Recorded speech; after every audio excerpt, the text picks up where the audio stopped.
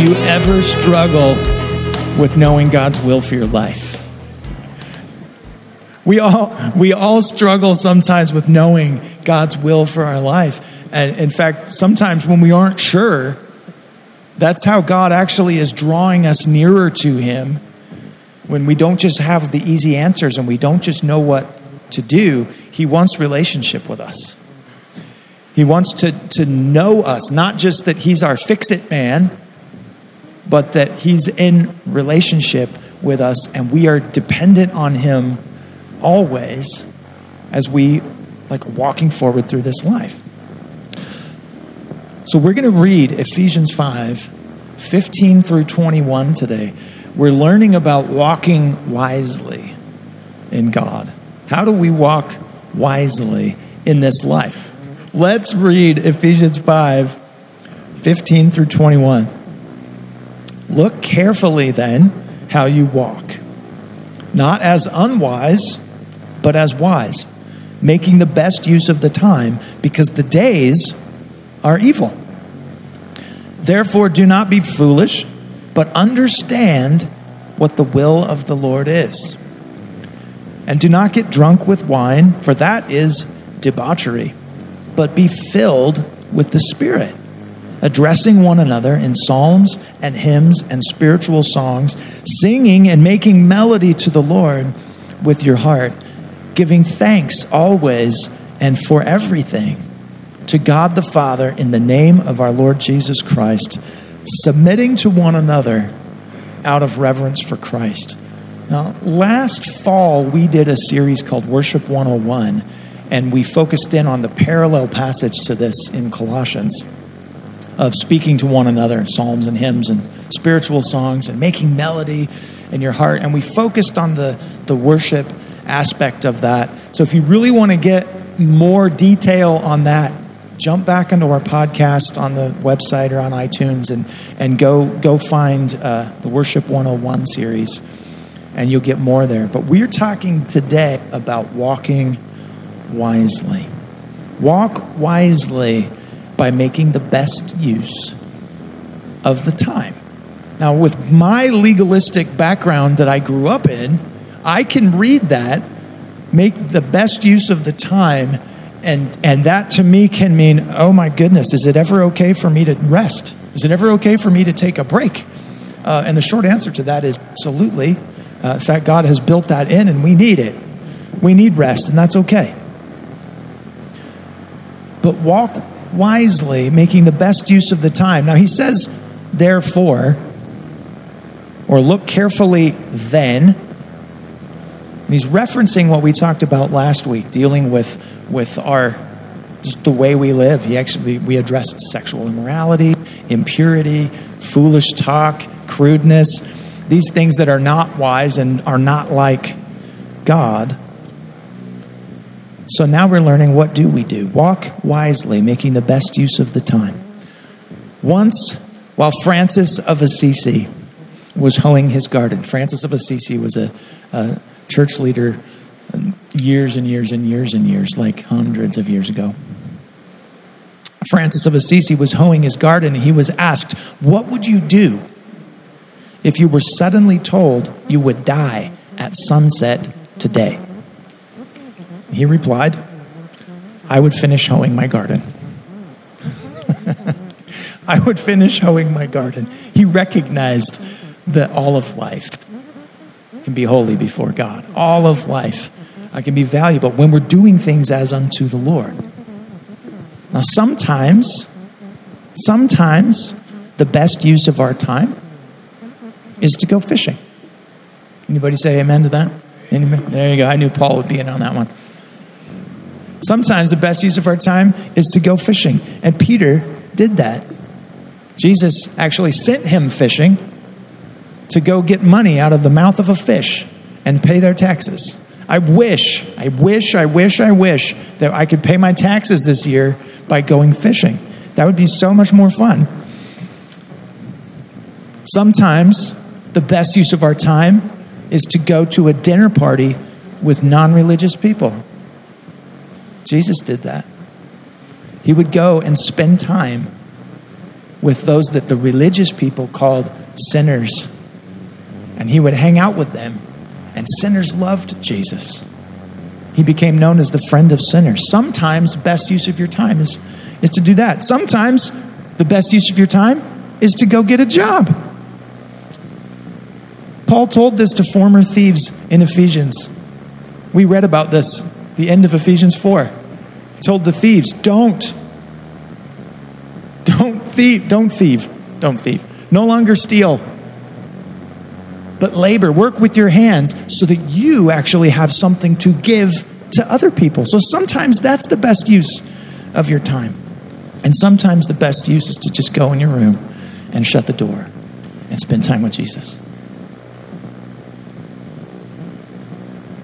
We all are given 24 hours in a day. We're all given one life to live. None of us can say we haven't been given enough time by God to do what he's called us to do.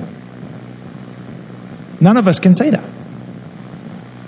Because we've all got the same 24 hours. Now, if you're trying to be something you're not, you're trying to fulfill your parents' expectations of who they wanted you to be, or you're trying to do things that God didn't call you to do, you go, man, this feels like I'm working really hard and I'm getting nowhere and nothing's getting done and I'm always burnt out. I'm always just wiped out and there's never enough of me to go around to do the things I know that I'm commissioned by God to do.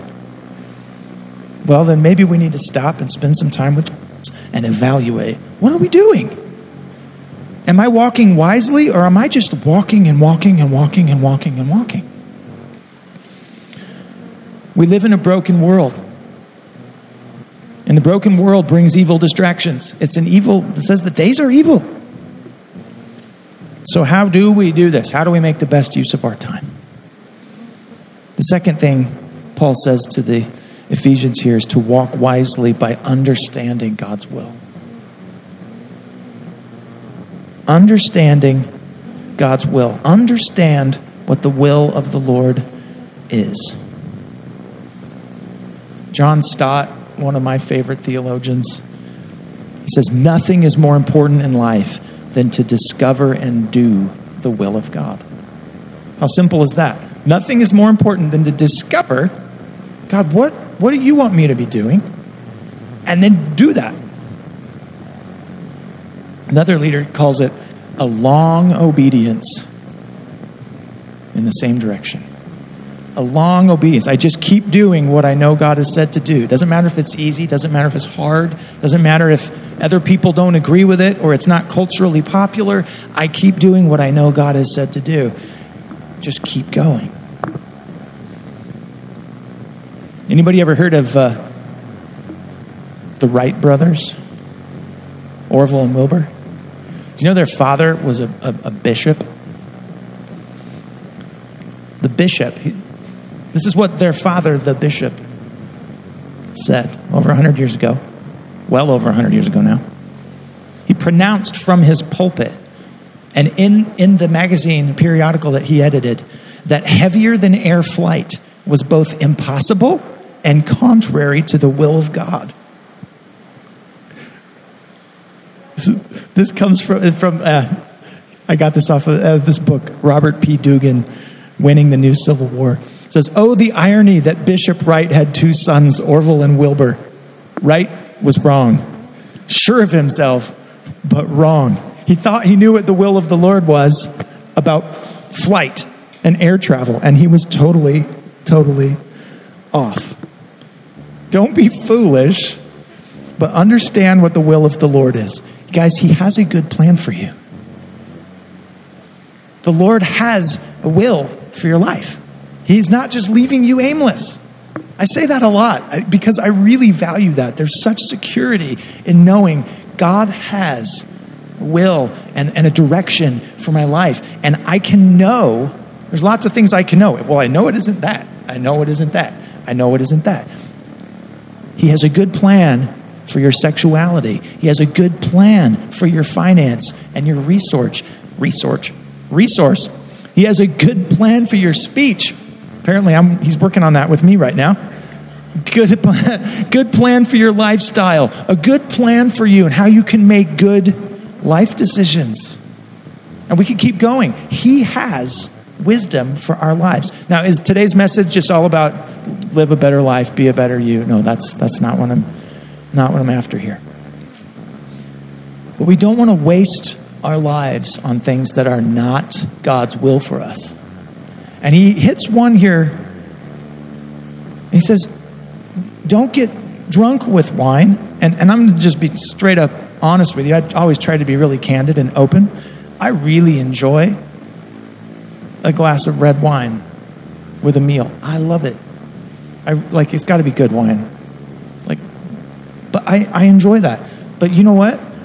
I am not called to have too much. Don't get drunk with wine. Because what comes with drunkenness is debauchery. And that word debauchery, it just means all of these things.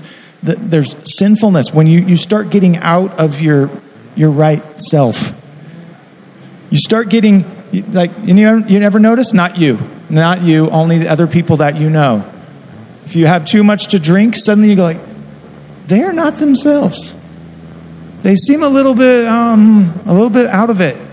They're saying things they normally wouldn't say. They're doing things they normally wouldn't do. And they're speaking in ways and using words they normally wouldn't use. Don't be drunk with wine, because being drunk with wine, you're out of your normal mind. This is not the will of God for you. But this isn't just a don't get drunk message either. What does he say? Don't get drunk with wine, for that is debauchery, but be filled with the Spirit. Be filled with the Spirit.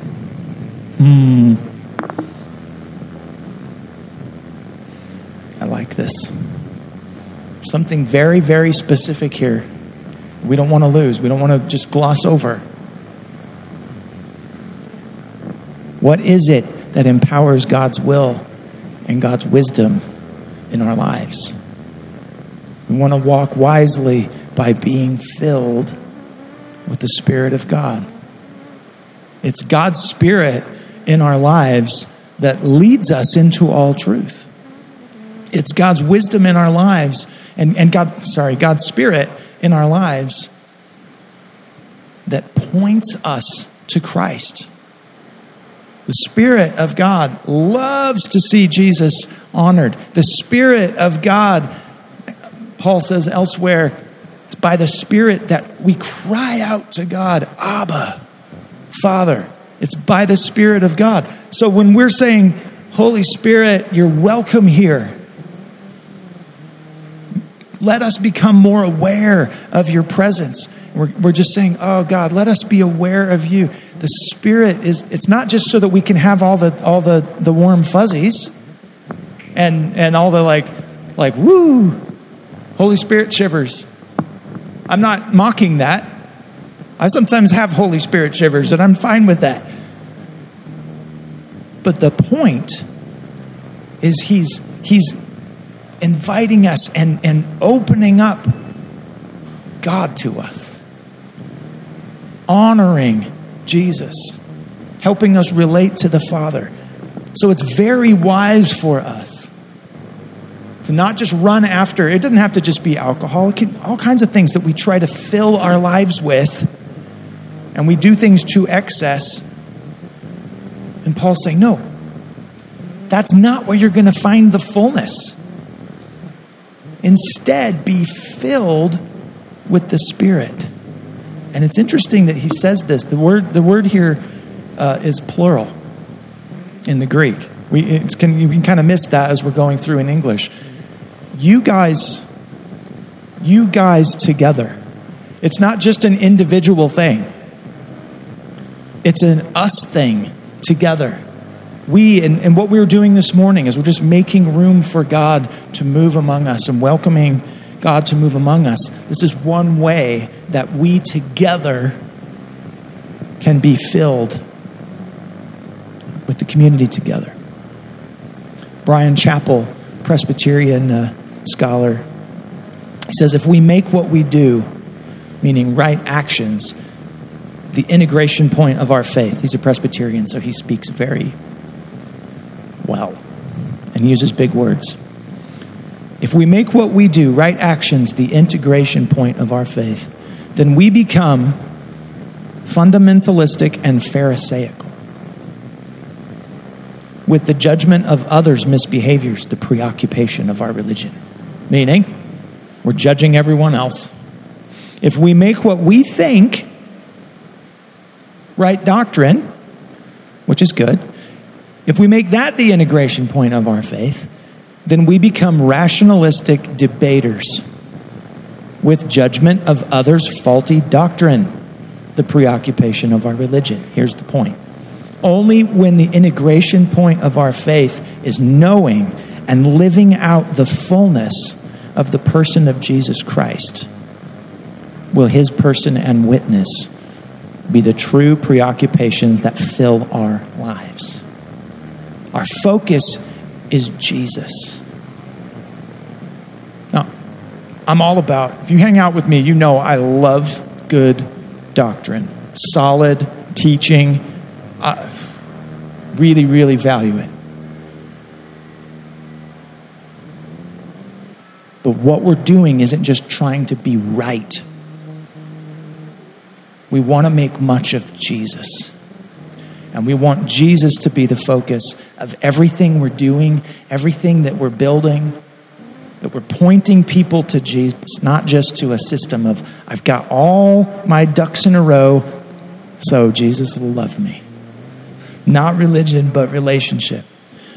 Brian Chappell goes on to call this kind of Christianity, he calls it LUI. Not DUI, but LUI, living under the influence. Living under the influence. Let the Holy Spirit fill you. Be filled. You guys together, plural. You be filled with the Holy Spirit. In the Greek, this means this. Continually be being filled. In today's Vision and Values after the meeting, we're going to talk about water baptism. Next week after the meeting, we're going to talk about Holy Spirit baptism. And a lot of times, churches like ours can point to, like, have you had an experience with the Holy Spirit? And we all can point back to this. Oh yeah, this happened. Paul says, be continually being filled. This is a regular enjoyment for all of us as Christians. If we want to walk wisely as a Christian and represent Jesus well, then we need to be continually being filled. What does this look like? And I'm not talking about speaking in tongues today. What does this look like? What is the overflow from the Spirit-filled life? This is what he hits at the end of this. Speaking the word of God to one another, speaking to one another in psalms and hymns and spiritual songs.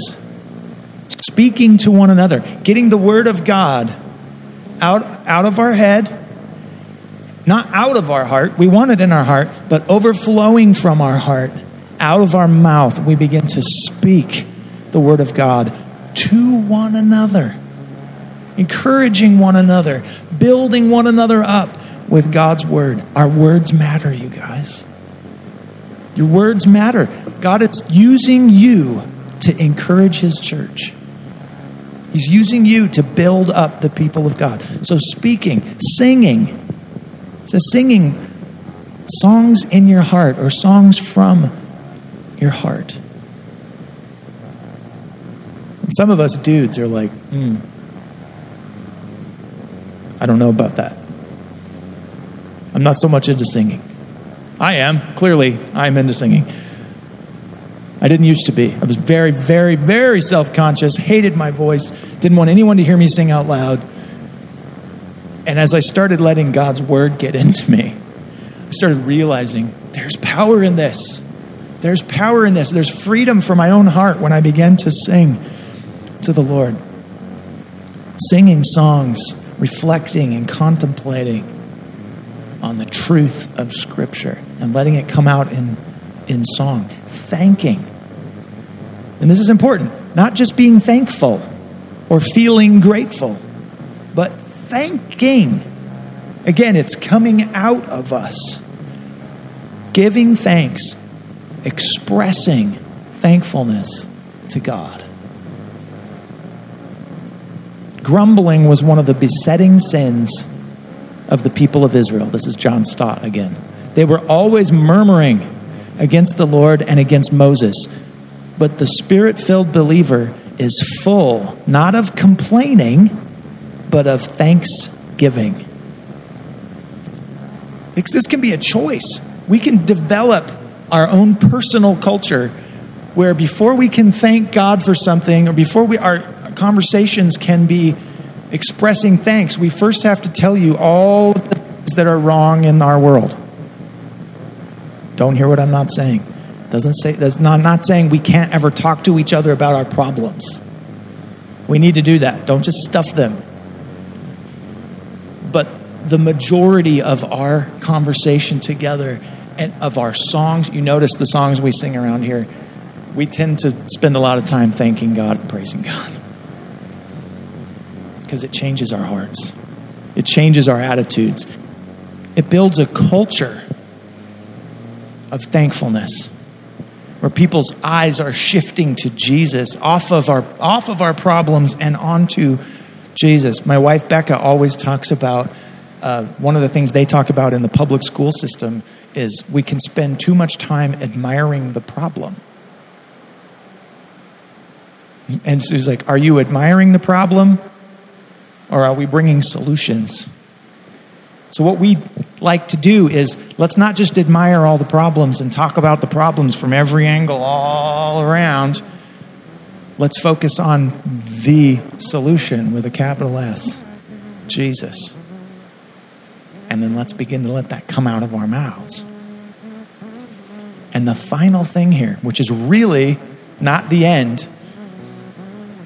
This isn't a period at the end of verse 21. Submitting to one another out of reverence for Christ. In the Greek, it keeps right on going. Today, we're going to stop here, and we'll pick up with this verse again next week. What does it look like to have the overflow of the Spirit-filled life? Submitting. Living submitted lives. Submitting one to another. Submitting to one another out of reverence for Christ. What this doesn't say, I'm going to get into this more next week. What this doesn't say is, hey, all you people who have any sort of authority or responsibility or position, make sure that everyone else is submitting to you. That is not what it says. It says, hey, all of you, submit to one another out of reverence for Christ. So as we're singing, as we're thanking God, as we're spending time together, we're not just dominating one another's lives, we're submitting to one another. Hey, here's this wonderful encouragement from the Lord. Here's this promise of the Lord from Scripture. Wow. And we don't just demand it of people. You must do this. We submit to one another. This is beautiful. This is hard to build, this kind of a culture, but so worth it. Not impossible. This is a serious undertaking.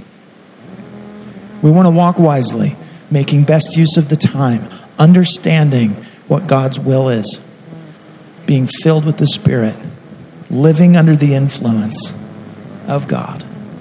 What is His will for your life? His will for your life is definitely this: to be continually being filled with the Holy Spirit, speaking the word of God to one another, building one another up, encouraging one another, learning, so simple and so weird, learning how to sing. Not singing like, wow, you are impressive, but just learning how to let that overflow from your heart to the Lord happen. Being intentional about being a person of thanksgiving. Being intentional about submitting your life in the family of believers. You weren't called to be a lone ranger. You weren't called to do it and figure it all out on your own. And like, I'm going to get myself all figured out, and then I can hang out with the people of God because now I feel like I know enough, or I'm obeying enough. I'm doing all this. We come together and we learn how to do that well together. We submit to one another. I'm going to close it out with this. N.T. Wright again. He says, if you don't want your garden to grow weeds, one of the best ways is to keep it well stocked with strong, sturdy flowers and shrubs. If you don't want your mind and heart to go wandering off into the realms of darkness, one of the best ways is to keep them well stocked with wise and thankful themes. Keeping our hearts well stocked with the Word of God, letting that overflow from us. The Holy Spirit will guide and direct our hearts. He'll bring His Word to mind. We're like, God, what do I do in this situation? How do I honor you at work with this, like with what's going on here and now? And you submit that to Him. Scriptures will come to your mind. Not only that, but He will fuel your life with His Word. This is the best way to walk wisely. Fill your heart and your mind with the things of God.